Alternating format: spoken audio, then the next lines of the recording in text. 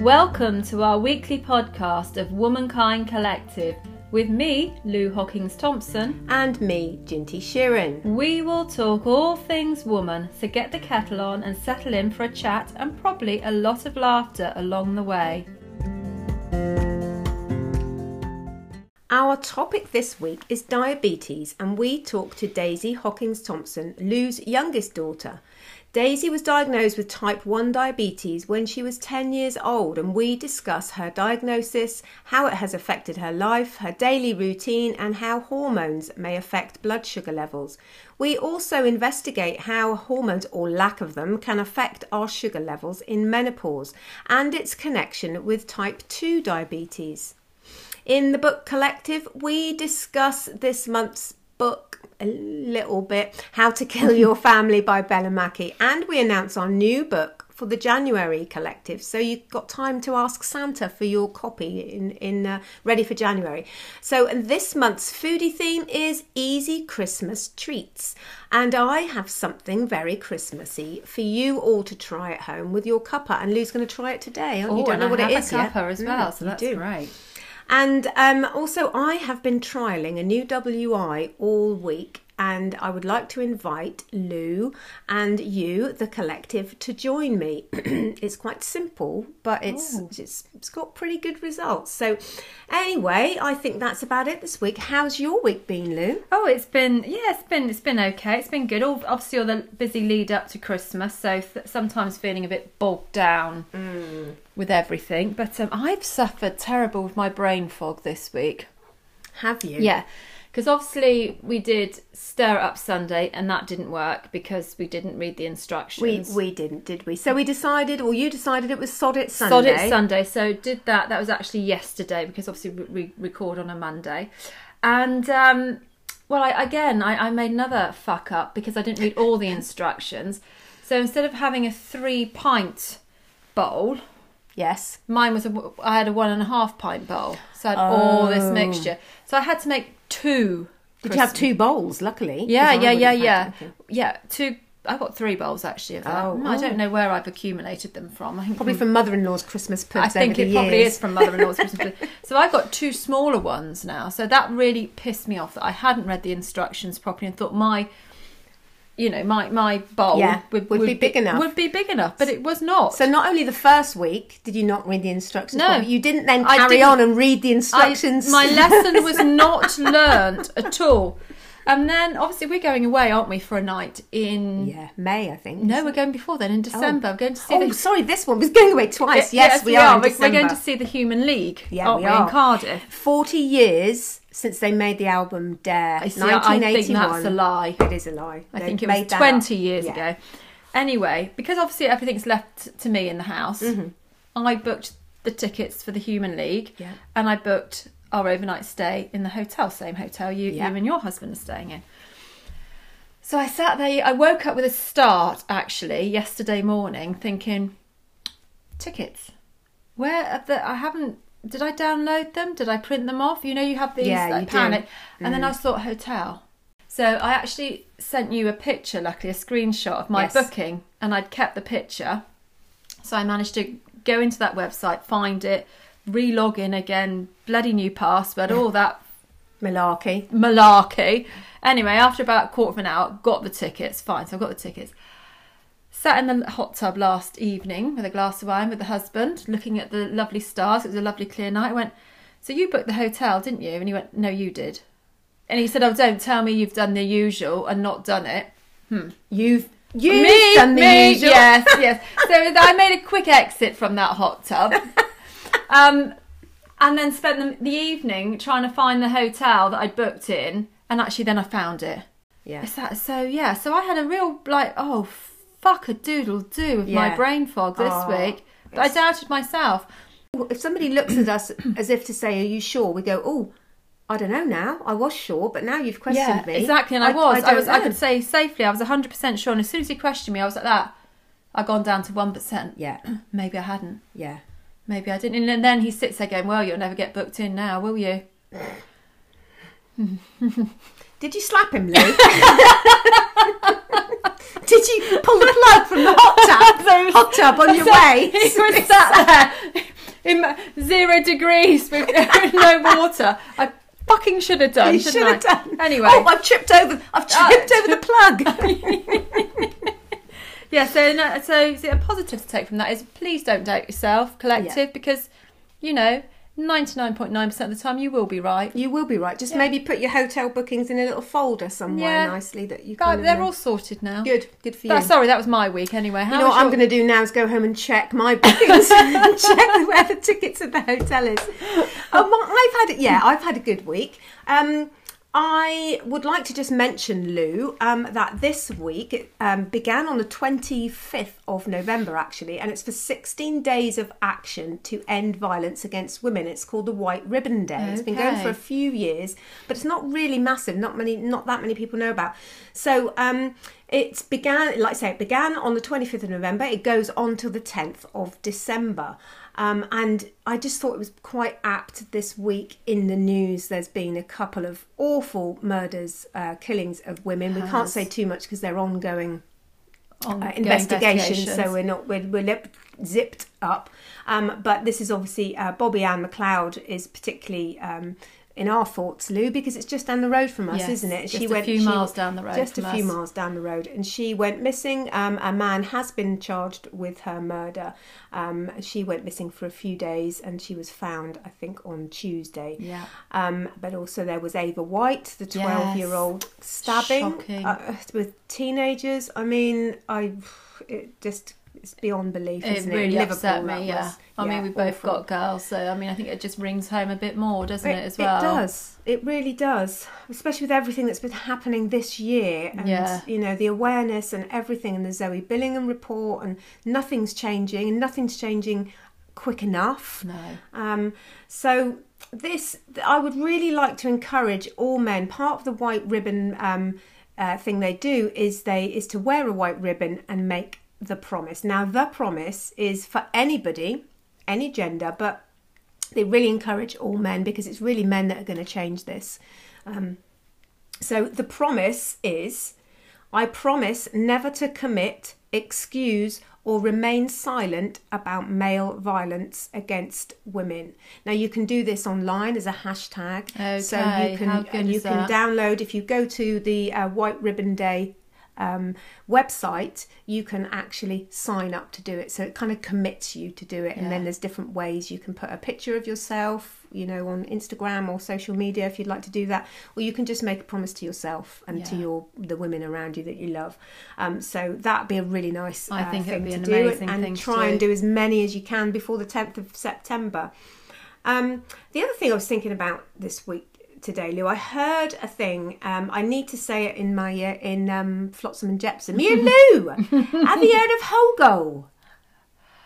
Isn't that something about hassle of going out? It is. I have. I tell you how I heard that. How did you hear that, Lou? I was listening. I very rarely watch mainstream TVs. The One Show. One. So yes, so like a BBC early evening programme, isn't it? It is. And they talked about Hogos. That's my pencil flying on the floor there when I was tapping it. Hogos, and I was like, what the hell's that? I've known about a FOMO. Yes, FOMO is fear of missing out. But I have a lot of Hogo. I can't be doing with the Hogos. That's what I was going to ask you. So the hassle of going out is a new thing after COVID. Yeah, and do you know, it is a hassle. Even on Friday night, I mean, I was worn out from work. We had this Christmas do to go to, and I knew it would be lovely, and there was lots of people there that I knew I'd know, I hadn't seen for a while. But do you know what? I got in, and I said to Steve, I'm absolutely exhausted. Also, I didn't want the hassle then of coming in from a full day's work, getting ready, a shower, putting your makeup on, trying to sort my hair out. I didn't want any of that. Did you say you're Steve? Hogo. I should go. Hogo, dear. I'm calling out Hogo. I'm calling it out. I'm Hogo. So he went, and I stayed home. So many Hogos per year. You were allowed so many Hogos. No, because that would worry me. Yeah. Because I've run out near Christmas. Yeah, you'd have used them all up. I used them all up, all my Hogos. And it's cold. It was It's cold. really cold. And that was the day before we had a real bad storm in the UK, didn't we? Did you enjoy it though once you're out? I didn't go. Oh, you didn't go? I didn't you go. Stuck to your guns. My guns were stuck. I stayed in, did a bit of crochet and watched a film. Yeah, and you felt all the better for it. Lit the candles, heating on. Love it. Love it. Because there's also JOMO. What the hell's JOMO? JOMO is joy of missing out. So I had joy. So that I had Hogo and JOMO. Hogo and JOMO. And I wasn't worried about FOMO. Hogo, JOMO, don't worry about FOMO. There you go. That's our advice. Wow. Who needs self-help guides, Lou, when you've got And who us? needs teenagers to give you all these, what are they called? Yes. Not abbreviations, I'd call them. I haven't got dyslexia. My brother has, but I don't know what that's got to do with it. Sorry, Neil. But I can't get my head around this. Do you know one of my pet hates? You're going to do it to me all the time now. Is when I get a text and somebody's written in that. I don't know them. I have got no intention to ever want to know them. Apart from this Hogo, I quite like that. But even Great British Bake Off, when people write GBBBO. I'm like that. What the fuck does that mean? Or I'm a celebrity, get me out of here. And they've written, I am. See, do you know what my pet hates? And I'm going to say it, my sister and my sister-in-law both do it, and it drives me nuts. When they're texting, and I see you later, L8R. Oh yeah, I don't like that either. And there's no, and it's UR, like you.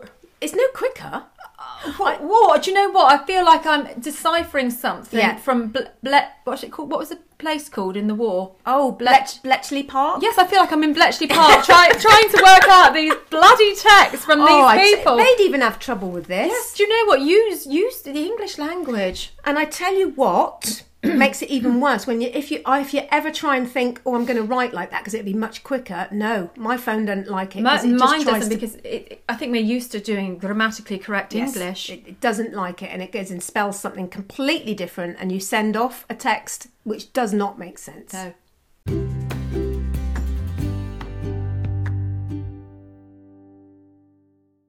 Oh, we've had some great comments again this week, Jinx, haven't we?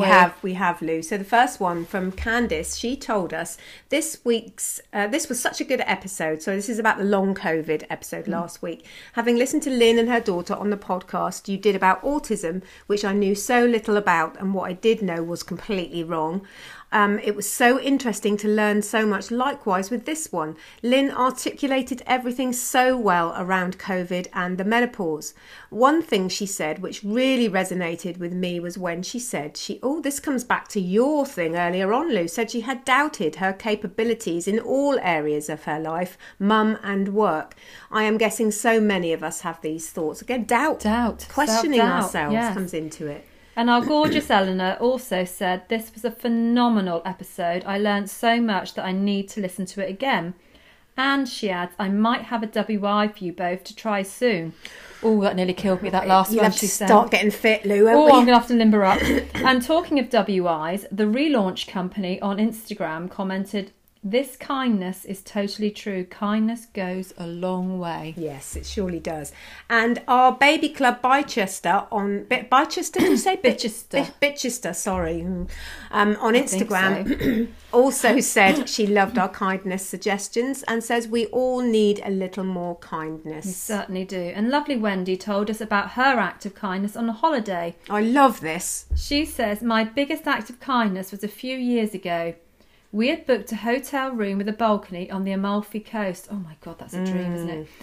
As it was our anniversary. There was a very distressed elderly couple who had booked an apartment but couldn't manage the steps up to it. As it was a festival week, there was no other accommodation in the resort. So we gave up our balcony and view and swapped. They were able to view the fireworks from the balcony. I'm so glad we did it. It turned out it was their last holiday as we kept in touch, and she died 18 months later. Oh, that's made me really sad. I know, what a lovely thing to do, wasn't Wendy, it? Wendy, you're a superstar. Yeah, well done, Wen. And lastly, on Instagram, Hannah commented, excuse me, a little froggy there. Oh my God, please do the gorilla stickering. Genius idea. This was the gorilla stickering we were going to do Frank from Cooper. Frank Cooper's, because they're really Yeah. made by Sarah, wasn't it? And Nick said she's up for that too. So we need to do a recce. We need to do a recce, check out where the cameras are, and we are actually saying this on air, so Yeah, do you think I think they might know who it is. Do you think Frank Cooper's got all the cameras like lined up on his marmalade? Just in case. So I bet the bugger's hiding now, Yeah, isn't he? yeah, He'll be yeah. going into hiding. He'd be hiding down in the ground, I think, right now.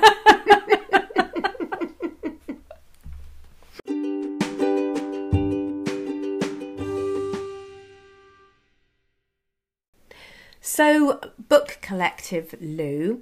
Another confession. I just haven't had time. We were just saying it's that time of year, isn't it? It is that time. I have actually finished it all because I got to the stage where I couldn't put it down, and it's brilliant. There's a big twist at the end, which you will absolutely love. I can't wait. So we're going to finish that off. For anyone's reading along with us, we're going to go through it all and review talk it about next week, it can't we? properly. Yeah.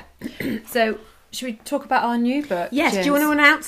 So we're going to tell you our new book for January, because throughout December we are not going to read a book, but we're going to review some old ones for Christmas. We're too busy, and we're going to go through some that you might like to order for yourself or others, aren't we? So the new book is The Female Lead. It's volume 2.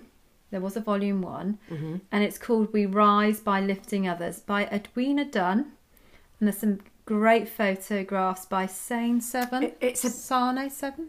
Sane, I'd say. Yeah. But it's like, looking at it, it's like a big coffee table book, isn't it? And it's beautiful. it is an expensive one. It's a £25. Yeah, put it on your Christmas So list. put it on your Christmas list. But there are interviews with some amazing women. We've got Jodie Whittaker's in there. Jodie Whittaker. We've got Tova Lee. We've got Cheryl Crow. Not Cole, Crow. Gabby Logan, I can Gina see. Miller, yeah. Judy Murray. Tarana Burke. Fantastic. Yeah. So it's women from all sort of different backgrounds. They're sort of, some of them are well known, some of them aren't so well known, but they've all. Katie Piper. And there's some amazing quotes in here. And the quote that opens the book is, "We rise by lifting others," is at the heart of what we are doing here. We don't lose a single thing by speaking up for another woman or girl. That's fantastic. I love that. So each little interview it talks. It smells nice, doesn't it? Smells. It smells better than a new handbag. Oh, doesn't it? Yeah. So each interview is a beautiful picture of these women looking their absolute finest and really rising and glowing. There's their favourite quote, a little bit about them, and then I think there's an object that they have at the end of each interview. They have to choose an object, and the object that means the most to them. And Jodie Whittaker's, because I started looking at it last night. Oh, I cried at Jodie Whittaker's. So it's a beautiful book. So there we go. That's for the January one. Thanks for that little review, Lou. I can't wait. I want to go and look at mine now and find out Well, what you're going Jodie to have to finish your thing How is. to Kill Your Family first. I am. God, Yeah. get on with it, gent. So, Foodie Collective, Yes. Lou. So we done Stir It Up November, and we finished eventually. Cocked that the right Sunday. up, didn't we? Cocked it up, but we've both now got. Well, they're beautiful at the moment. I've got Beautiful two. You've got 2 Christmas foods. I've got mine. We're going to put some photos on Instagram this week of those. We steamed them for 5 hours, don't you? Oh, my kitchen. The walls were running. Yeah, they were. It smelled nice, didn't it? Yeah. A lovely Christmassy smell. So we've done that, and hopefully they'll be all right, still be all right for Christmas. But our theme for December is easy Christmas treats. Yes. So I have cooked, obviously vegan versions, but I have cooked some gingerbread. Oh. And I'm going to put the recipe on Instagram and on the show notes. And it's rather good, though I say it myself. Now, they're not your Christmassy gingerbread men. They are little yoga people. Oh, look at these. So which would you like? You can have a warrior posture, or you can have a downward dog person. I'm going to go warrior. You go warrior. Go warrior. Now, if you try that, Lou, and let me know what you think. Hang on, I'm going for the warrior. An ear. Is that an ear? No. That's an arm. Do you know what? It's like, Right. we should have had a photo of this before I attacked We it. should have had a photo. I can't find my phone at the moment. No, it's down here charging it. I'll take some photos when I get back. Good, isn't it? Though I say it myself. Very good. So in here, I haven't actually written the recipe down, but you have, again, to make the egg, I've got like a chia egg. Like so, instead of the egg, I mixed chia seeds, a tablespoon of chia seeds with 3 tablespoonfuls of water, and you just leave that for 5 minutes, and it makes this goopy kind of gloopy consistency. There's that. There's obviously ground ginger in there. Real ginger. I always use unrefined. There's dark muscovado sugar, but I always use unrefined sugar if you can. Billingtons. Sugar. I love dark sugar. There's a little bit of flour. You could probably make a gluten-free version with gluten-free flour. A little bit of cinnamon, and I'm going to talk about cinnamon and diabetes in a minute. Okay. So it's very, very good. Probably the sugar in here is not great for diabetes, but the cinnamon would be. Yeah. So I'm going to put that recipe, if you want to make that for the kids or for yourself, then do. It's good, isn't it, Lou? I'm still eating. It's quite a soft... Pliable. You wouldn't hang them off the tree because they'd fall apart. Slight moistness in there. There is a slight moistness. You could probably dunk them in a cup of tea, but not for very long. No, in and out. Lovely, thank you so my much, downward Jiz. dog person now has got no legs. Yeah. I've just got an upper body. Downward dog. Mine's lost its ears that weren't ears anyway. Just an arm. It's charming, isn't it? Anyway, so we'll put all that on.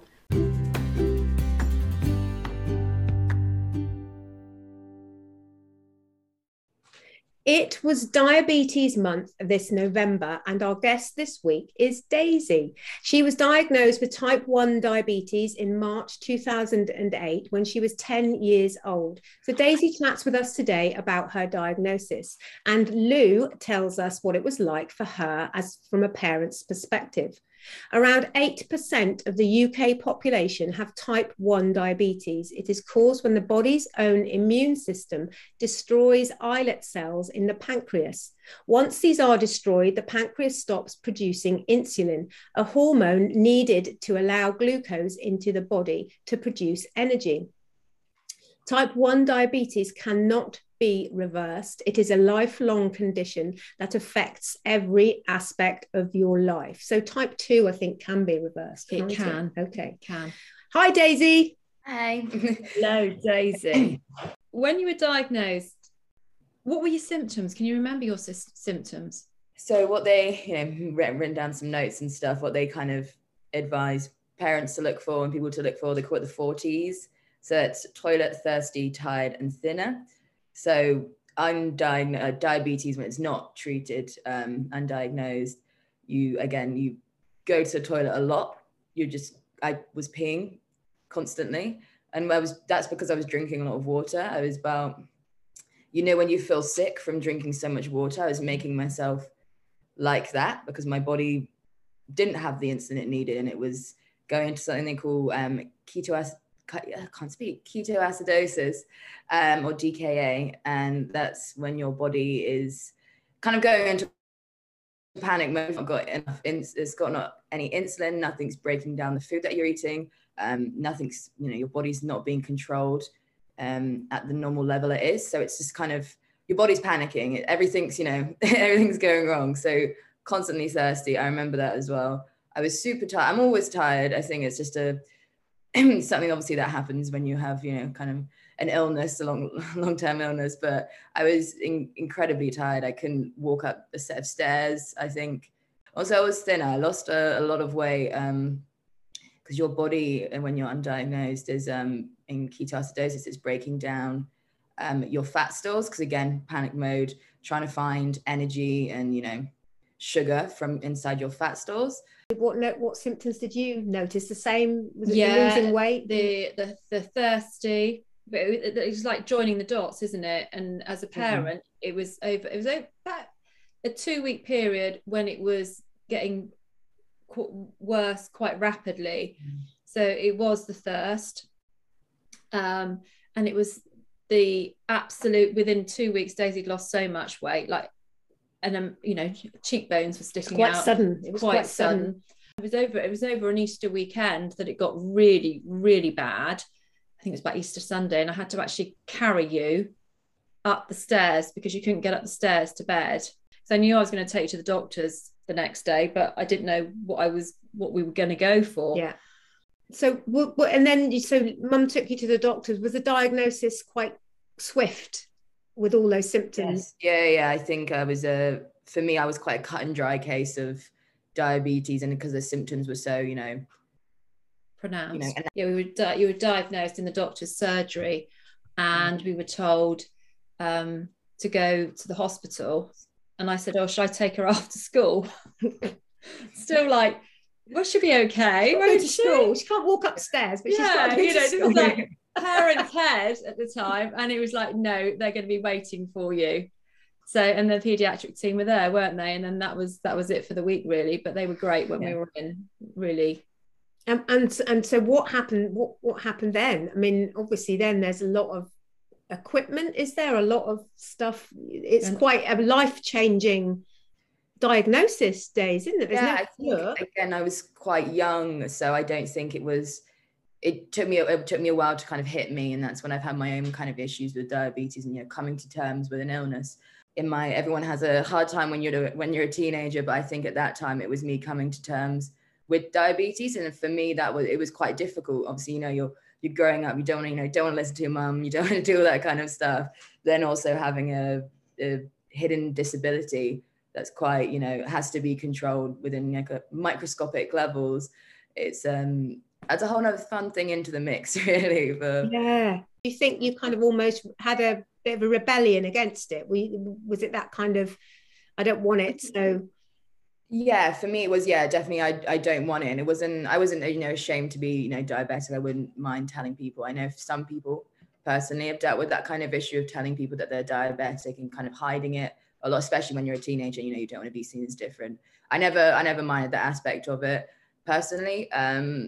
For me, it's just I didn't want it. I didn't want to have to be controlled in my life. So from day to day, what did that mean for you at that point? So at that point, and I'll go from first stage of diagnosis, when you're diagnosed, controlling your diabetes is about kind of just taking regular insulin. So your blood sugar has to be between 4 and 8 millimoles. So that's how much sugar is in your blood. So that's the normal level that a normal human beings like you guys, very jealous, your body naturally regulates it to be that amount, and that's how normal human persons functions. So when you're first diagnosed, it's just about getting your levels down and kind of learning all this new information. Then I'd say probably in my teenage stage of life, it was about not really wanting to do that and kind of rebelling against everything that I knew, because again, it was so limiting and it just felt so unfair. I think that was the point in my mind, like, this is very unfair. So I kind of stopped doing anything kind of to do with that, and was only doing maybe 1 or 2 insulin injections a day, just because I wasn't doing, didn't want to have it. And then now at this stage of my life now, it's about relearning all those things I kind of learned back when I was 11 years old, and trying to kind of keep my, diabetes in that level of, doing regular insulin injections, kind of doing insulin injections for when I eat food, so it stays within that kind of perfect range. Can you go through your sort of daily routine? So like from when you wake up? For me personally, a lot of, even before I wake up, sometimes I'll be woken up early in the nighttime because I have things called a hypoglycemic episode. And so that's when your blood sugar is too low. So you've, in the natural process of things, it equates to a feeling of, when you're, say for you guys, when you've not eaten all day and you get a bit shaky and you feel a bit, oh, I haven't eaten enough today. It's kind of like that feeling, but it's very intense. You kind of get hot sweats, and that usually happens in the nighttime. So it's even before the day's even started. I'm already up already, just because of, say a lower blood sugar, or if it's hyperglycemic, obviously hyper is more. So that's having too much sugar in your body. You can wake up sometimes in the middle of the night, your blood sugar can go up for no reason, and that would make you, again, tired and make you wake up, make you, you feel sick. So again, before 8 a.m., I'm already doing a lot, just kind of in the background. But I'll say when I officially wake up, I'm very lucky and blessed to have, or to be able to have a Dexcom monitor. So a Dexcom monitor just sits under your skin. Can't really see it. So that's constantly measuring my blood sugar. So from that, obviously, it's linked straight to my phone. So I'll check my phone. see what my blood sugar is. If, my blood sugar's fine, then, carry on going. If I need to do something, I'll kind of, have to either do some insulin or go and eat something again. And then I'll do my long-acting insulin. So even not just for meals, in the background all day, your natural human normal person bodies are producing little bits of insulin all the time, just to regulate you. So I have to kind of, do a fake one of that. And first thing in the morning, I take that insulin injection. And then throughout the day, it's just constantly checking my monitor, my blood sugar throughout the day before I eat. If I'm feeling just a bit funny, like, something feels not right, I'll have to check my phone again, either give myself insulin or give myself something to eat. When it comes to meals, I have to count carbohydrates. And I'm terrible at maths, so my calculator, I think, is my most used app on my phone because I can't do simple maths. So a lot of that is counting the carbohydrates and being quite regulated with what you eat. So, say I work in an office now, which is quite, everyone's pretty nice environment around diabetes there. But say if someone brought some cake into the office, I'd have to be, consider, do I want to eat that and do some insulin, or can I just not be bothered? And I won't. So a lot of times, I've said, oh no, I won't, have another biscuit or whatever, because, I'm going to have to do another insulin injection. And the needles are quite small. They're only 6 millimeters. But again, if you're constantly, giving yourself injections, it can get quite sore. And that's pretty much my day, just maths and counting and being quite controlled with what's going on. And in the background, there's always a thought about it. There's never a blank moment in my mind. I'm constantly thinking about it. It's physically and mentally very exhausting at the end of the day. Yeah, it must be. Sorry, Lou. No, I was just going to say, because you've got the Dexcom, which I know we're going to talk about. But if you didn't have that, you'd be finger pricking, wouldn't you? Yes, so it's like you get really sore fingers from that, didn't you? Oh. Yes, so it's like a small. They do them for other tests, but yeah, small finger prick. It's like a small little needle that went into your finger, and you'd have to kind of squeeze it out into like a testing strip, so like a small little bit of blood onto that. So again, that's a lot of again, really sore hands. Really, it's even more intrusive, isn't it? It's much more intrusive than the little Dexcom. Yeah. Dexcam. You don't want to see. You don't want to see very see inside. And so, are you very aware nowadays of what you eat and what you can't eat? So that obviously comes into it every single day. And is it mainly sugary things? And again, it's not for me. It's finding out not what's sugary. Like, say if it's going to be a slow acting carbohydrate, everyone is kind of into diets and dieting knows about like slow acting and fast release carbohydrates. A lot of my food now is trying to steer away from like the slow acting carbohydrates, because that will kind of, I'll eat a meal, say loads of potatoes, which is my favorite food, which makes me so sad. But again, potatoes kind of have an effect way after, kind of the insulin has left my body. So when I do an insulin injection, that insulin is only, is used up within, 3 to 4 hours. So even after, say, I'd eat potatoes or, more complex carbohydrates, they rear their head a little bit, in another sense. And I know a lot of diabetics, not me personally, a lot of diabetics try do no carb diets. So eating a low amount of carbohydrates, and they find their control is a lot better.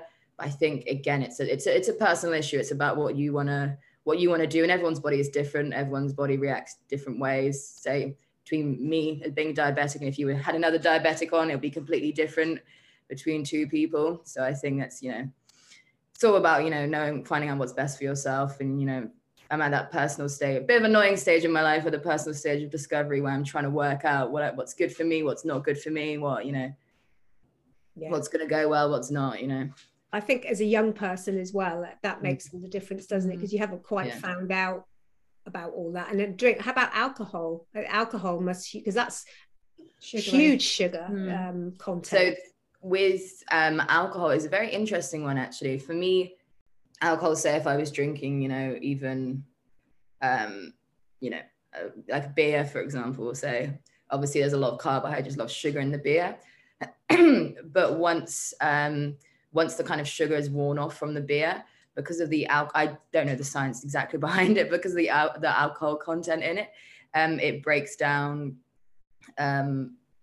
more like sugar in your body. So then you'll end up having like a lower blood sugar afterwards.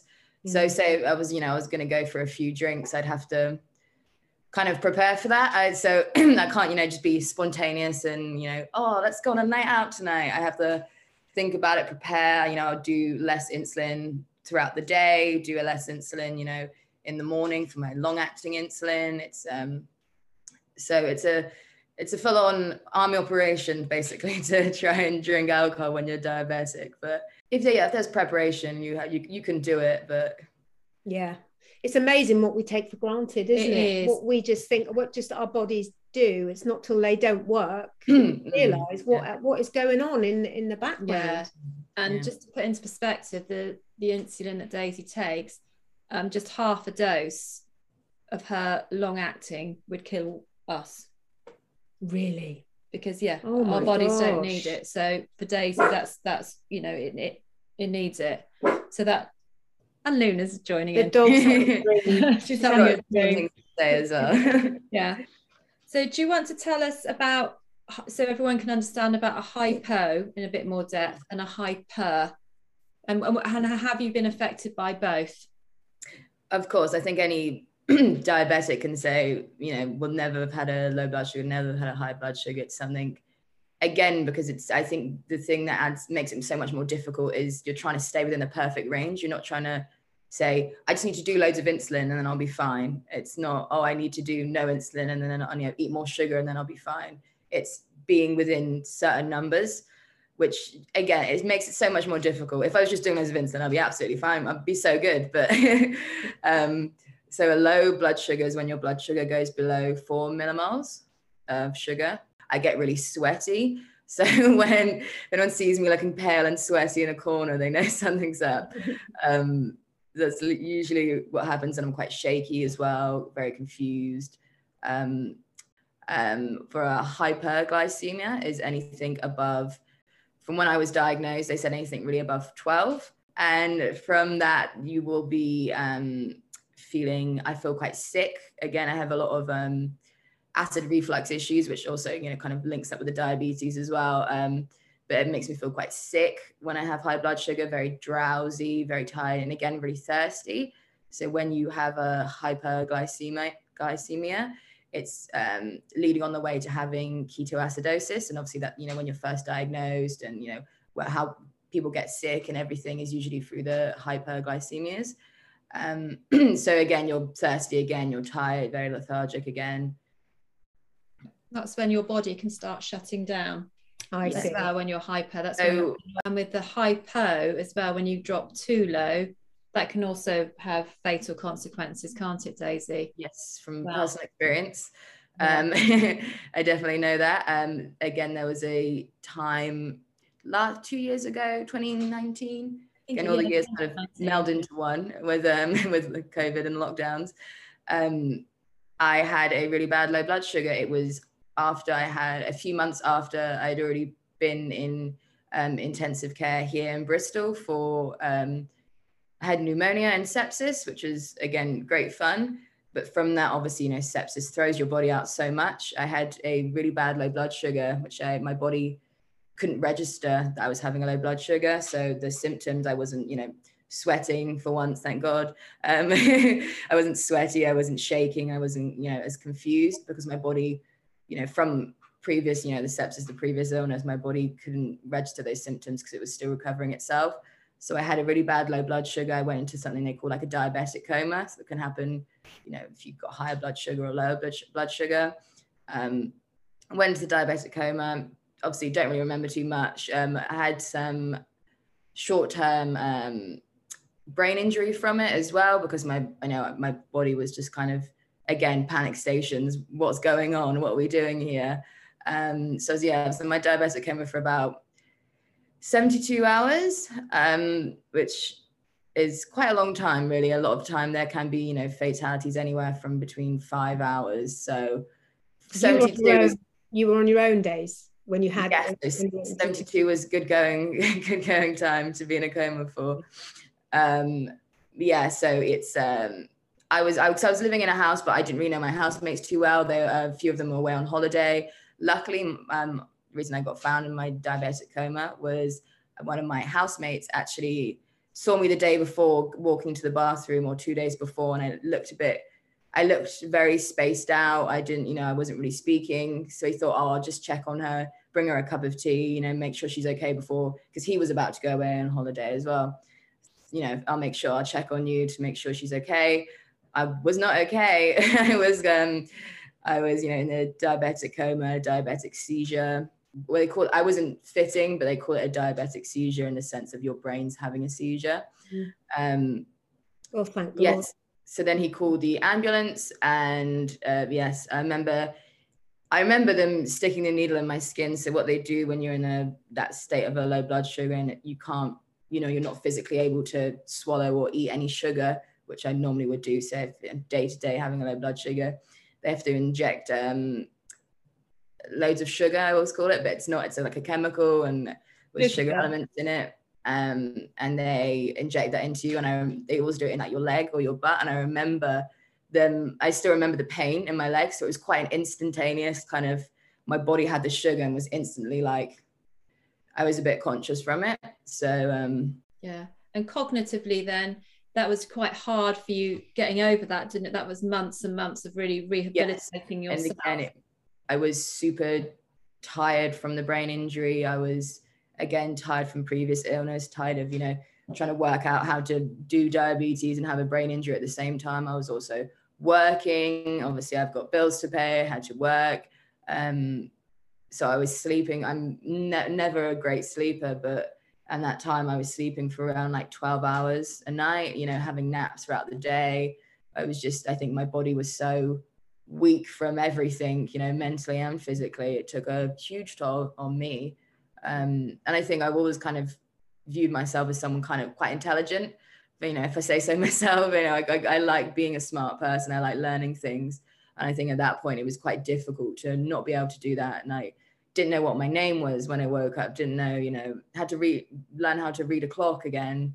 So there was a lot of, I had a stutter as well, which was horrible. I had to learn how to kind of get rid of all those things, remember the year, work out how to read a clock, all those kind of things. Again, all alongside, still trying to work out how to, be controlled with diabetes. So, yeah.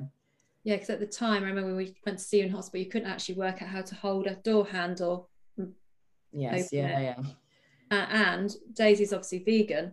And when the hospital trolley was coming round, she was having nice big meaty roast dinners. And I asked them. And we were like, and that's what she was choosing. So we were like, okay, maybe she's not vegan anymore. But it was like, she couldn't remember. A few days later, she did. I remember I asked Dad for a BLT. I really want to eat a BLT. And we were like, BLT. Anything, get her a BLT quick. It's the last time I've eaten meat since. So yeah, so it did affect. So hypers and hypos, well, it can be fatal, can't they? As when you were just so blessed and somebody looking after you that How did that make you feel after, Daisy? Did you think, right, oh, hang on, I'm not, was that kind of more of an accident, or did you think, hang on a minute, I'm not looking after myself properly? Did it change anything? Yeah, it definitely was. I'm not looking after myself properly. I think for me, it was, again, about knowing my limits, was taking life slow. I think, again, I want to be young and wild and go out and party and drink a lot. And I used to do that a lot. I used to go out and party and drink a lot.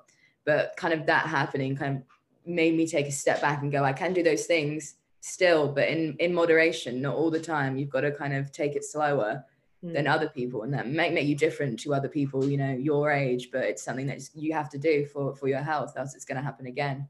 Yeah. Can I just take you back a little bit, Daisy, to, if you don't mind me asking, the pneumonia and the sepsis, was that anything to do with the diabetes, or not? So, completely separate? Alongside having diabetes, which again is this whole handful in itself, you also, because it is because it's an illness that affects your whole immune system, an autoimmune disease, you have a whole other wide variety of things that can happen. Because of that, I'm more at risk and more likely to be celiac. Again, there's also lots of consequences of not having controlled blood sugars. But just on the basis, more at risk of being celiac, the risk of infection. Say when even when I've had my ears pierced, it took ages for my ears to heal from having an ear piercing. And when I had a tattoo, it took ages for that to heal because my body just can't fight infections like a normal person.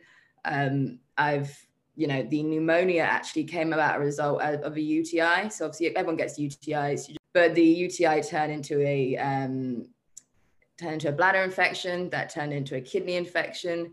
The kidney infection, started poisoning my blood, and that's when the sepsis came in, and then the sepsis reached my lungs. And that's when there was talks of being ventilated, but I made quite a good recovery from that. So I didn't have to be ventilated and kind of put over, which is super nice. So I was very glad of that.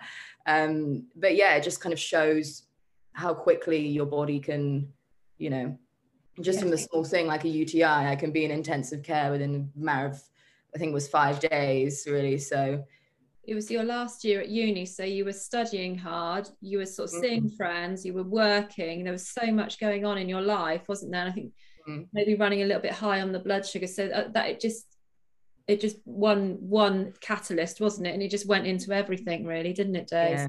And especially in the age of the old coronavirus, a lot of reports, it's something around almost a quarter of deaths in UK hospitals are directly related to people with type 1 diabetes, not even type 2 diabetes. So again, it shows how quickly your body can, not do well with the infections and stuff. Yeah. How does hormones affect your blood sugars? Do you find, is it an easy journey for you, or is it a little bit more difficult? So for me, it's I'm in a new stage of discovery. I'm still learning myself about my body. I'm a young woman. But again, with diabetes and hormones, there's certain things that are talked about. It's not something that's talked about on the NHS or provided by kind of, doctors, but I'm not being, I'm not doing crazy theories or anything. Insulin is a hormone. So again, it's adding to your hormonal system. Every woman is on a 28-day cycle. Even I know, for ladies who are, menopause, love. Menopause. There you go. Menopause is cool. You still are on a 28-day cycle, even though, you're not actively ovulating at the moment. So in different times of the month, my blood sugar will be different, and they call it insulin resistance. So sometimes of the month, say I'll eat a sandwich and do a certain amount of insulin that I think would be fine. And then other times of the month, I'd eat that same sandwich, do the same amount of insulin, and my blood sugars would be really low or really high. So how much insulin you need to do for how much you eat can change throughout the months as well. And I find that's quite closely linked to my period. I find in the PMSing phase, the premenstrual phase, my blood sugar is a lot lower. I run very low on my blood sugars. My insulin resistance is really high. So really low, sorry. So I don't have to do as much insulin. So again, with the same sandwich, I'll do maybe just 2 units of insulin and still be running quite low. Then I find actually in my menstrual phase, in the actual period, bleeding phase, I find my blood sugar is actually quite well controlled. It's actually probably the only time of the month. They will say that time of the month, but for me, diabetes wise, it's pretty great. Everything kind of works out normally, that I'm not having to do too much insulin or too little insulin. It's, quite a controlled line. When it gets to then afterwards in my luteal phase, where, the body's building up and preparing itself for another, menstruation period, I find my blood sugar is really high. So it's all about changing. And again, I don't know, the exact reasons as to why this happens. Obviously, everyone's different. I've spoken to other women who have diabetes, and sometimes their blood sugars will be super high when they're menstruating and then lower, say, when they're in their luteal phase or that kind of stuff. I know we've spoken to Emma quite a lot about it, the nutritionist, and not necessarily about diabetes, but about insulin in menopause. And it is insulin in someone without diabetes is hugely affected by our periods. So and I know when I have a period, I'm much more craving kind of sugary things. So there's definitely something in there, isn't there? There's definitely something your body's needing or wanting, something to do with the insulin. Sorry, I'd just quite like to add on to that with the whole talking. It's obviously not widely advocated by doctors, and I think it's because medicine is a male profession. When you say, oh, there's been a study of this vaccine against this population, the study will all be men, or the kind of how our body's affected by certain drugs and certain things, because they were all tested on by men.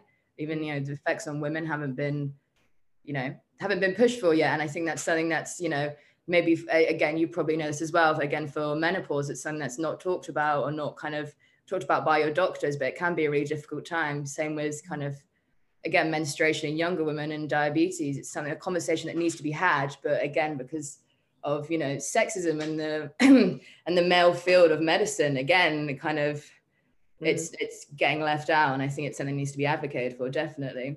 I agree, Days. And when you think the year that you were even diagnosed, it was only kind of 10 years, maybe 15 years, probably about 10 years previously, that women were actually able to be in the surveys, in the research, because we were seen as an anomaly, weren't we? Because of our hormones. I mean, we should be included because of our hormones. We were excluded because of our hormones, which is just mad. But I think that is very important to look into. A lot of women are not receiving the correct medication. Again, some people with diabetes have a lot of pain issues. I'm luckily someone that doesn't have that. Again, that a lot of women, their pain isn't it's not believed a lot of the time. Again, similar with diabetes puts you at risk of heavier periods and stuff. That kind of pain is not talked about either. So I think it's conversations that need to be had. Well, yeah, and we were talking to Lynn, weren't we, a couple of weeks ago about long COVID and periods and hormones and how it affects. So it affects every single thing that we do. And unfortunately, it's only in about 1996, as we said before, that we were included in the research. So we're hundreds of years behind, Days, aren't we? But hopefully, things are taking going in the right direction. Do you think, Days, that more things could be done for people with diabetes? I mean, we were talking about, periods and hormones, but what else do you think could be done? So something that I've, is an interest of mine, I wouldn't say an interest, it's something that really, I think it would affect anyone that in that situation is diabetes related poverty or poverty and diabetes. It's something that, I've read a lot about, and it's something that I really, advocating for. I think it's something moving forward. There is a lot of diabetes poverty, and there's a lot of issues surrounding that. Sorry, I've written some notes so I don't forget people's names, so I'm going to be looking down for a little bit. Again, diabetes poverty in the UK and in developing countries is a big issue. Obviously, in more developing countries, there's not the access, say, to a fridge. Say, for example, insulin needs to be kept cold, else it becomes defective after a certain period of time. There's no access to that. Again, just healthcare in general in a few developing countries is not great. So that kind of leads to more issues. There's also the lack of education that comes related to poverty. India is actually the most diabetic country in the world. So that's type 1 and type 2. Again, through genetics, and again, they don't know why and how it happens. But a lot of, I read a very interesting report about a lot of people in India are actually dying because they've stopped taking their insulin as they believe, herbal cures. And, if you drink this tea, it can, cure you of your diabetes. And obviously it's leading to serious complications and even in some really sad cases, death. This is not just, we kind of think, it's the same thing with all poverty. Whenever you look at it, you think of it as something that doesn't happen in the UK. We know there's poverty here, but we don't like to think about it, and we don't want to think it's, it's next door, basically. You don't want to think about it. But in England, Professor Helen Coulhon did a long study over 12 years, between 2004 and 2006, studying and just kind of testing out differences between in diabetes control between different ages, different genders, and different kind of social classes. And this was in Scotland as well. And she found actually the most deprived areas of Scotland that she conducted her research in. They had higher blood sugars, massively higher blood sugars than those least deprived areas. So every 3 months, I'll do something called a HbA1c test. And it's kind of an overviewing look of how your diabetes control has been within those 3 months. And the HbA1c was 7.7 millimoles higher in these deprived areas than, people of the same gender and age in other, in better areas.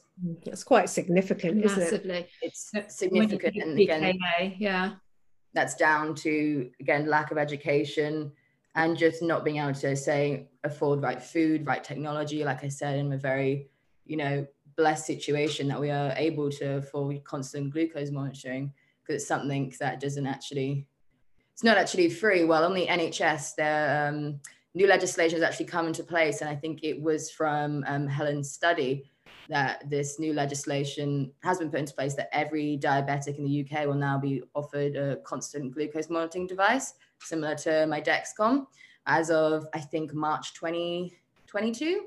Yeah. So from that study, it showed that there's a direct link between poverty and poorer health, and worse people eating worse off food because they can't afford it, and everything in that situation. And I always found something that didn't make sense to me. I don't know if it's just because I don't know about it, but they do offer like an insulin pump so that you don't have to inject it. The insulin will be put into your system for you. Only to those who have good diabetes control and who are really good at being diabetics, kind of like as like oh, well done, here you go. Here's your prize. Here's your prize for being a good diabetic, when there's so many issues and reasons why you can't be a good diabetic, and not offering it to people who are really struggling never made sense to me. It never made sense that just because I'm finding it really hard to say, test my blood sugars, why am I not being offered this kind of thing? And so I think constant glucose monitoring, again, for those deprived areas, they're not going to do like, a postcode lottery, how they do with a lot of things, and how the government do with a lot of things, oh, this town can have this, but, this town is going to get neglected. Every single diabetic in the UK will be offered constant glucose monitoring. So I think that will really, really help. Massively. I know the arguments I used to have, because Daisy, obviously mental health comes into play hugely, and obviously the issues that Daisy had about testing her blood sugars.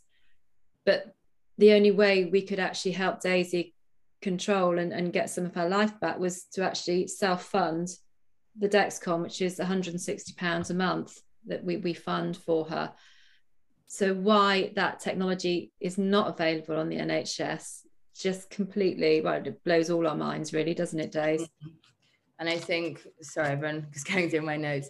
Oh, again, going back to the diabetes poverty with education, there was a story from last year, actually 2020, during the lockdown. A 11-year-old boy actually was found dead in his own bed by his own mother because he had undiagnosed diabetes. Again, similar to how I was, the 40s, tired, thirsty, thinner, wasn't recognized in this young boy, and he unfortunately passed away at the age of 11 from diabetes, just around education not being there.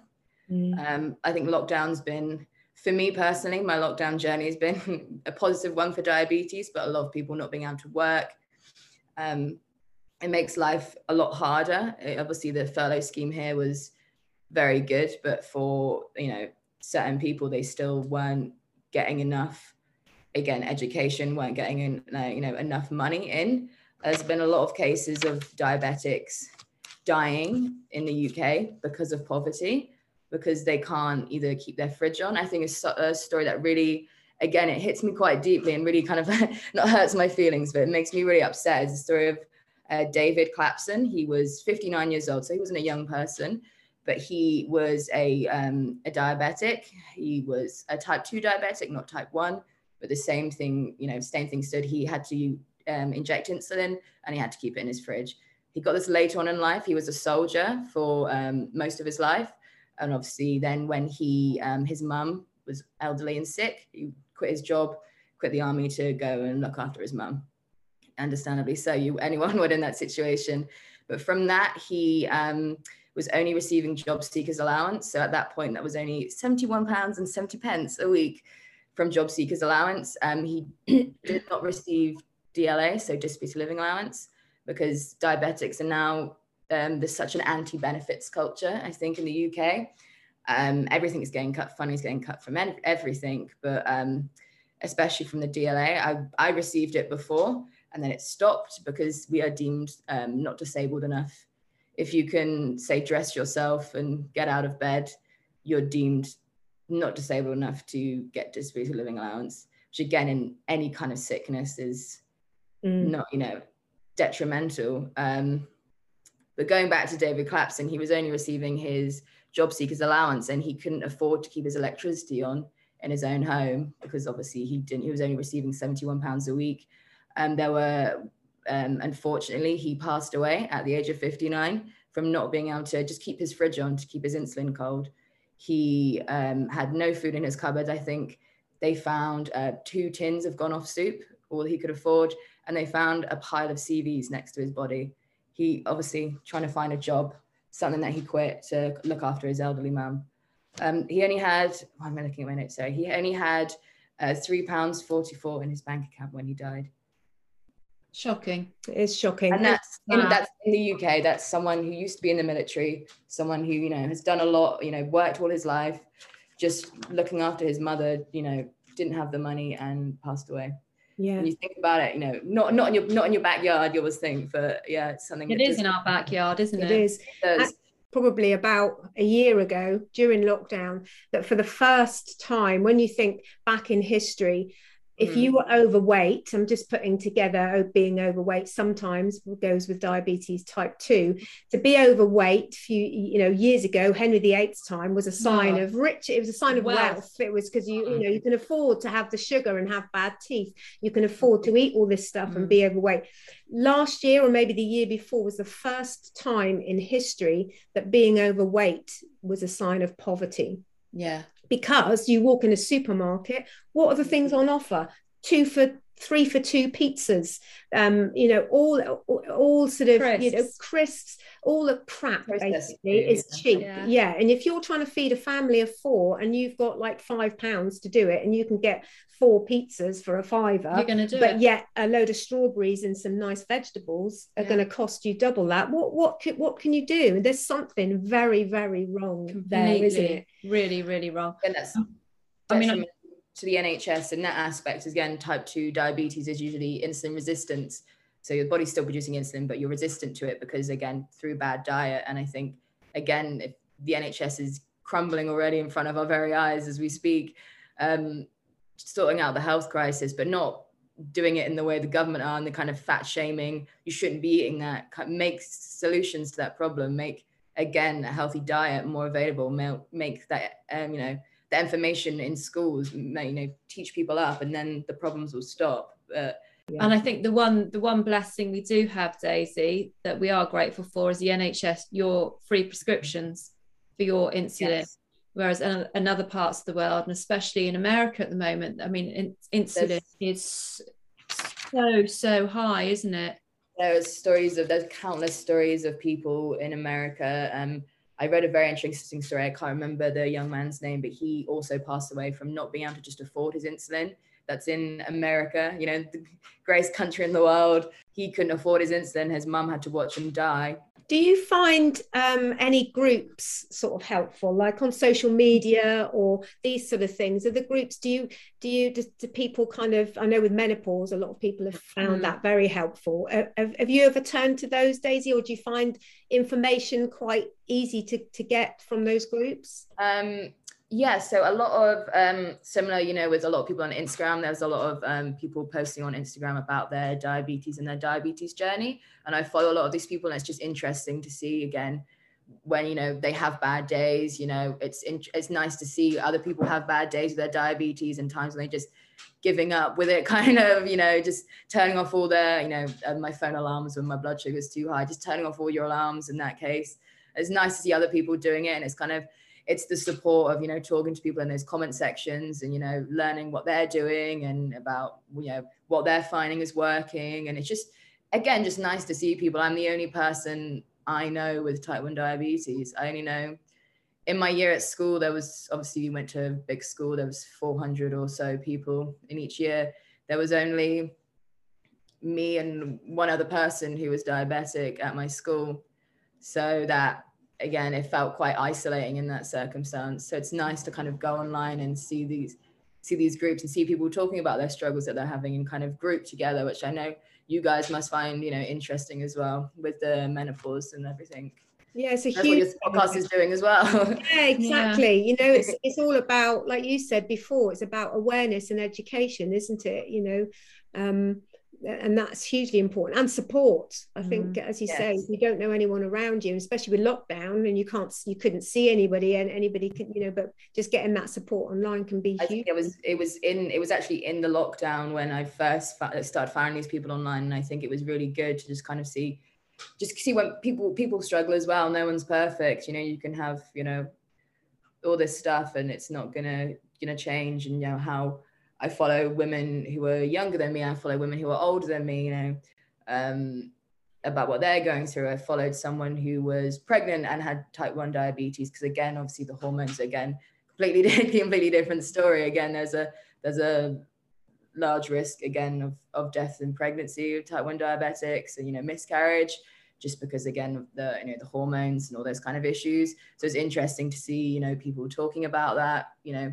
following someone through who has, you know, kind of a normal life. So, and it's usually, you don't realize, you know, quite often when you have a condition of anything, but because you've had it for so long, days, you've got incredible amount of knowledge about it from personal experience and from stuff that you've read, and it's lovely to be able to share that information as well as gain from other people. You know, it's nice for you to be able to share what you know, and you don't know, one thing you might write a comment, just a little comment, and you think, well, that's obvious, but it's not always obvious, is it? You haven't always known this stuff. You've had to gain that information. It's the stuff of the you know, changing of your diabetes and, you know, in your 28-day cycle. Again, that's things that I've found out through myself and through other people and in those kind of groups. So I think something, again, it's something that doesn't not concern me, it's something that doesn't affect me, but there's, again,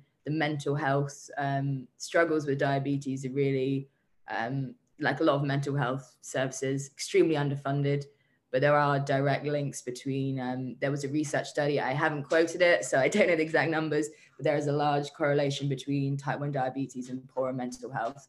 So, again, you know, the mental exhaustion, you know, just, you know, changing your life, all that kind of stuff affects people with diabetes. And so I know definitely from when I was a teenager, I was struggling a lot mentally, and a lot of it was directly linked to diabetes. And it wasn't until I was 21 living in Bristol and found a new therapist that was, you know, talking about diabetes related issues and, you know, depression and anxiety. It helped me out massively. But again, that was not something that was offered to me at that point, you know, when I was a teenager. There's also and lots of eating disorders around diabetes. Again, there's something called diabulimia, something I've never suffered from, but it's where people will purposefully not do insulin to get themselves into the state of ketoacidosis to lose weight. So again, it goes in like not doing insulin, not eating. It's something that, again, is, you know, does have a very high fatality rate, and it's something, again, that's only just, I think, in the last 5 years being talked about. I think the first, you know, big thing was when BBC Three did a documentary back in like 2017 about it. But before then, it wasn't talked about. none of it enough. And of course, mental health at the moment is in crisis, like everything else. Yeah. And again, that's, you know, poverty. Talking about poverty again, it's for, if you're lucky enough to be able to afford a therapist or a counsellor. Otherwise, you might have to wait. At the moment, I think the waiting list is up 12 months or more. Yes. So you've got that on top, and trying to look after your insulin and your blood levels, your sugar levels rather, when your mental health isn't there. I can't imagine the problem that would cause. Yeah, it's the mental fatigue from everything is just, it's incredible. It's because it's got to be your priority. So when Lou and I wake up in the morning, you know, priority for me is a cup of tea or a cup of coffee, or, you know, and you've got what you've got to do in that day. But I think for anyone with diabetes, well, with either type 1 or type 2, it's obviously it wakes you up. It's obviously the first thing. It's your priority, isn't it? Get that right, and you can feel good with the day. Yeah. It's the first thing I think about, and there's always new issues coming up. You can never, one day is never the same with diabetes. You know, certain issues will come up for certain reasons, and different things will happen, and you can't plan out your days, and things will go wrong, and you can't be. I'm always known for never making plans and very last minute kind of person, but I think that's just from having diabetes. You know, sometimes plans will change. Say I'll be getting ready to go out, or, you know, I'll plan to go out for dinner that day, and then say I'll have really high blood sugar and I'll feel sick, or I won't want to go, and so then our plans will have to change. So it's quite difficult to think about, really. Yeah. So you can never forget about spontaneous. it. Can't be spontaneous. No. Right. Well, thank you very much, Daisy. Thank you, Daisy. So we'll see you soon, Daisy. Well, that was pretty amazing, wasn't it? I learnt loads there. You probably knew a lot of that, Lou. Yeah, I did. Yeah. But I've just got, so I listening to that and listening to Daisy. You must be so proud of her. Oh, immensely proud. That's one of the things I did when you left. I said, I'm so proud of you, because she's turned it around, and it could have been such a different story from the road she was travelling on. Yeah, had some very dark, very difficult times, and dark times. Daisy. Yeah. And she's turned it around, and she's found, you know, she loves herself, and she's on top of it. Yeah. Which is, you know, what all you can ask for, really. Yeah. Oh gosh. She's just turned out to be an amazing young woman, hasn't she? And she's a bit like us in that she's out there in her own way, but she's out there sort of trying to champion. Yeah, I've got this, but other people need to have what's it called, the Dexcom. And there's a Libra that goes on your arm. She's so wary about other people that haven't got as much as she's got, and she's forever championing other people, which must make me really proud. Very proud she's indeed. Lovely.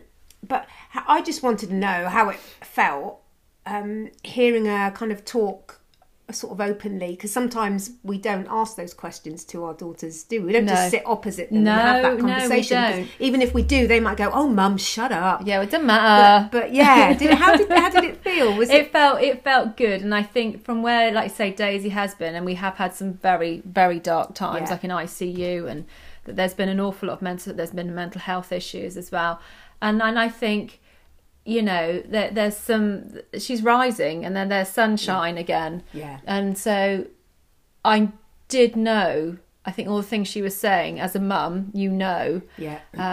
But it's lovely for her to go, hear it, and you go, yes. Yeah, because they've got to find it out themselves. We're all learning, aren't we? And no matter how much we go as a mum, you want to make, and I'm a fixer, I love to make things better. That's what I do. Just throw myself at it, throw money at it. I'll just throw every ounce of me at it. You would do for your children. And you would do, but then it doesn't matter, because they've still got to learn it themselves. Yeah, so so she's all good, and she is an amazing young woman. I have two amazing young women. So I'm very blessed. Yeah, they are absolutely fantastic. So I just wanted to, because we were talking about diabetes, and obviously Daisy's got type 1 diabetes, but type 2 diabetes and menopause. So there's some women will go into menopause already with type 2 diabetes. But some women can develop it during menopause because, as you know, as Emma said in one of our podcasts, our hormones affect our insulin levels. As Daisy said, insulin's a hormone, isn't it? Yes, it is. So our hormones going up and down affect our insulin levels, which can have this knock-on effect. We can also tend to put on weight, which messes with our insulin levels and can cause diabetes too, type 2 diabetes. But type 2 diabetes is... what's the word when you can... Reversible, that's the word. I was going to say rewind She was but going reversible. backwards. I was going backwards. So how can menopause affect the way insulin works in our bodies? So it's a really important issue. Especially maybe for you, Lou, that likes your sugar, because it's not always weight. It's not always people that are overweight that can get it. So it can be a bit problematic. So estrogen and progesterone have an effect, as we've said, on insulin. Insulin is the hormone, as Daisy said, produced in the pancreas, which helps your body use glucose for the energy it needs and then stores the remainder. So estrogen really helps to optimize your insulin. So we haven't got any. When we're not, when you're very low on estrogen, this is... you have increased insulin sensitivity. So reduced estrogen levels can lead to insulin resistance. I don't know the science of it, and I'm not a medical person, and Daisy would probably know more than me, but she talked about how hormones affect hers monthly, so you can imagine what effect it has in menopause. So things like weight gain can affect your insulin. Sleep issues affect your insulin. So if you don't sleep very well, this has a huge effect on your insulin levels. There's also now blood sugar and insulin levels is linked with Alzheimer's. Wow. And that's quite scary, isn't it? This is type 2 diabetes. So how can we manage our blood sugar after menopause? I mean, you can look all this up. There's loads of stuff, but obviously diet and weight is one thing. We know all this in menopause anyway, don't we? But remember moderation. And also remember we generally need less calories in menopause. Even if you're doing exactly the same things, just cut the calories a little bit. Mediterranean diet, as we covered in October, I think that was October, yeah. Exercise, it's important to stay active, even if you don't feel like it, do something just for, just walking. Walking's great, half an hour a day. Hydration, hugely important, particularly for women. Controlling stress. So controlling stress is really important. To do with our insulin, because the cortisol, again, a hormone, it affects the cortisol level, really affects your insulin. So keeping your stress levels low. Cinnamon is really good. Is it really? Yes, yeah. Adding cinnamon to your foods is an easy way to reduce blood sugar. Wow. Cinnamon both slows the breakdown of carbs and increases insulin sensitivity. So you don't want too much, obviously, but you could add a little bit of cinnamon into your breakfast, maybe, and into your gingerbread. Yes.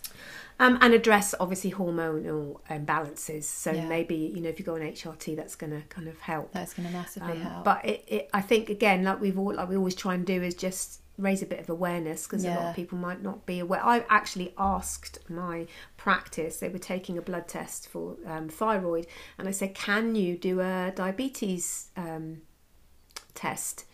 And she said, no, not without asking the doctor, and you'll have to fill in a form. She said, what do you want? I said, well, I'm always thirsty, but but just because I'm in perimenopause, and I'd like to know what my insulin levels do, whether I need to cut back or whether no, you'd have to see the doctor and fill out. And I just thought, this is ridiculous. Crazy, They're taking blood. They're taking blood anyway. Yeah. So it's not always that easy, but if you are concerned, your doctor should listen to you if you've got any concerns. And like Daisy said, the 4 T's, I think she just said, didn't she? So there we are.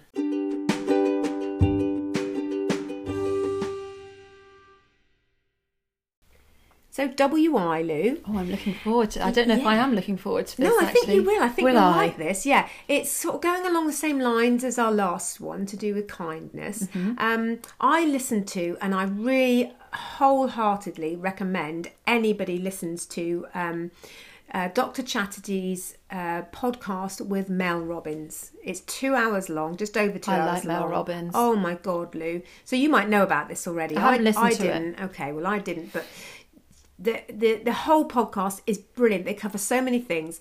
I might even put a link to it on our thing. But this, I thought, would be a great challenge for our weekly invitation, and it might help some people and it might make a difference. So how do you feel, Lou, in the morning? What's the first thing you do? Go into the bathroom, probably like most people. How do you feel about yourself when you look in the mirror? Oh, I hate it. Yeah. Don't like it.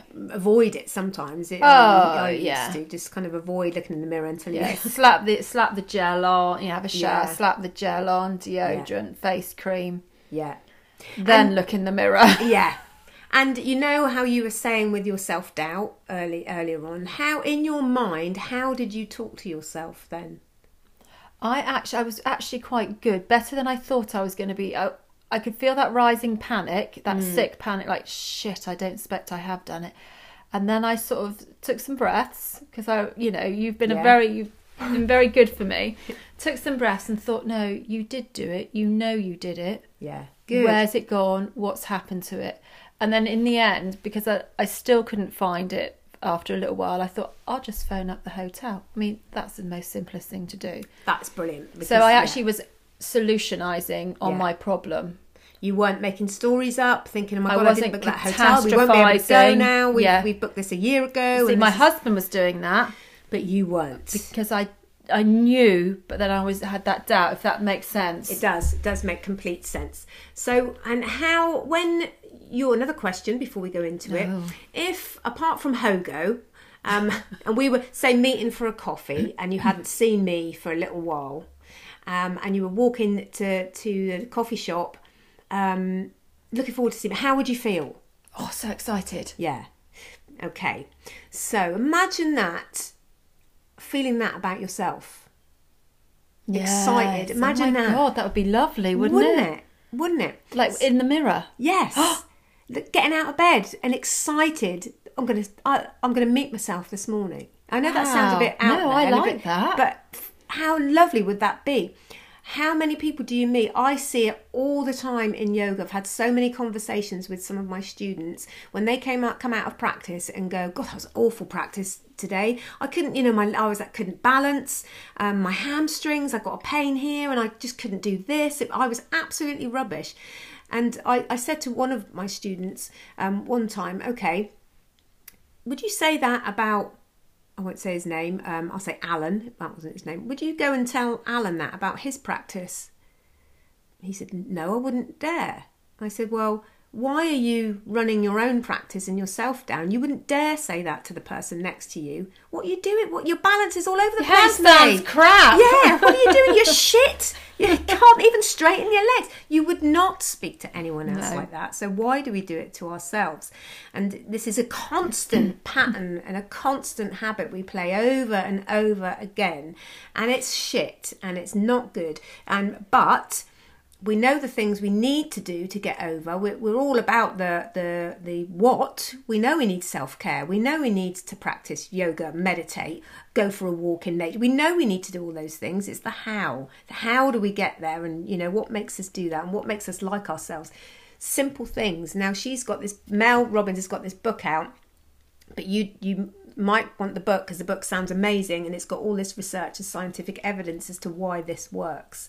So what I would like you, Lou, to do, and everybody else listening, whether you want to do it or not, just do it. Whether you think it's crazy or not, just do it. Okay. We like your crazy, Jids. You like my crazy. I've been doing it, and to be honest, I quite like myself anyway. I've learnt, I've done a lot of work on myself, and I don't go down that road anymore. I've done that for years and years and years, and I don't go down that road. So, but I've done it, and honestly, it puts a smile on my face as soon as I wake up. So what I'd like you to do, actually, before we do it again, if I went to do this to you, Lou, how's that make you feel? High five! Yeah, high five! You only high five people for good reasons, don't you? Well done. What does it mean? It's a well done. That's brilliant. It's a clap on the back, isn't it? Good job. So I would like you all to high five yourself in the mirror every morning for 5 days. On the mirror. Oh, on the mirror. On the mirror. Look at yourself. High five yourself on the mirror. Okay. And look at yourself. Doesn't matter what you feel, even if you think, sorry, I nearly picked my nose then. I didn't. She I went to scratch my nose. And it nearly went up my nose. Disappeared then. Just that doing it, honestly. Okay, cool. Even if you're really resistant to do it, just do it. It doesn't matter what's going on in the brain behind it, thinking I'm an idiot, what the hell am I doing this for? It still works. Okay. Because the brain, if you high five somebody, the brain's going, she's done well, he's done well, they've done well. It's a natural reaction. It's a natural thing. Because whenever we see a high five, it's always somebody that's done something great. In sport, they've scored a goal, they've done something brilliant. So our brain puts it together with greatness, with a good thing. And so after 5 days, just, high-fiving the mirror. High-five in the mirror. And do that I say 5 days because it might take that while to get into a habit and you might forget. So do that at least. And then I bet you you'll carry on. Mel Robbins said she did this, and, it's even though she was kind of in a fairly good place, she's always been crippled with anxiety. So she still used to get that. And she, she's not perfect, she says, by any means, but she finds this, better than anything, better than her 5-second rule that she does. That's another thing.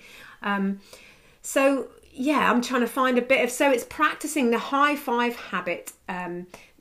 That's your challenge.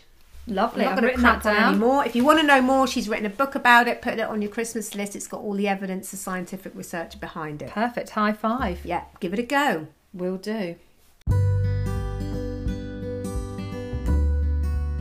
Also, what a great week again, Lou. Another lovely week. Yeah. Wasn't it? I learnt so much there. And we're coming up to Christmas. It's all getting exciting. And busy, but I'm going to have to go off and high five myself in a minute. Yeah. Every morning. Yeah, good for you. I will do that. Yeah. So we hope your tea's not gone cold and that you'll join us next Sunday for The Collective. We would love you to review and subscribe to our podcast. Please head over to our Instagram page, Womankind Collective, to leave comments or DM us with your thoughts, and you'll find all the links and the chat from the podcast here on the podcast show notes. Sorry, you've still got gingerbread in my mouth. I'm going to go and make another cuppa, finish my gingerbread while you go and high five yourself, Lou. Hey! Have a good week. Bye!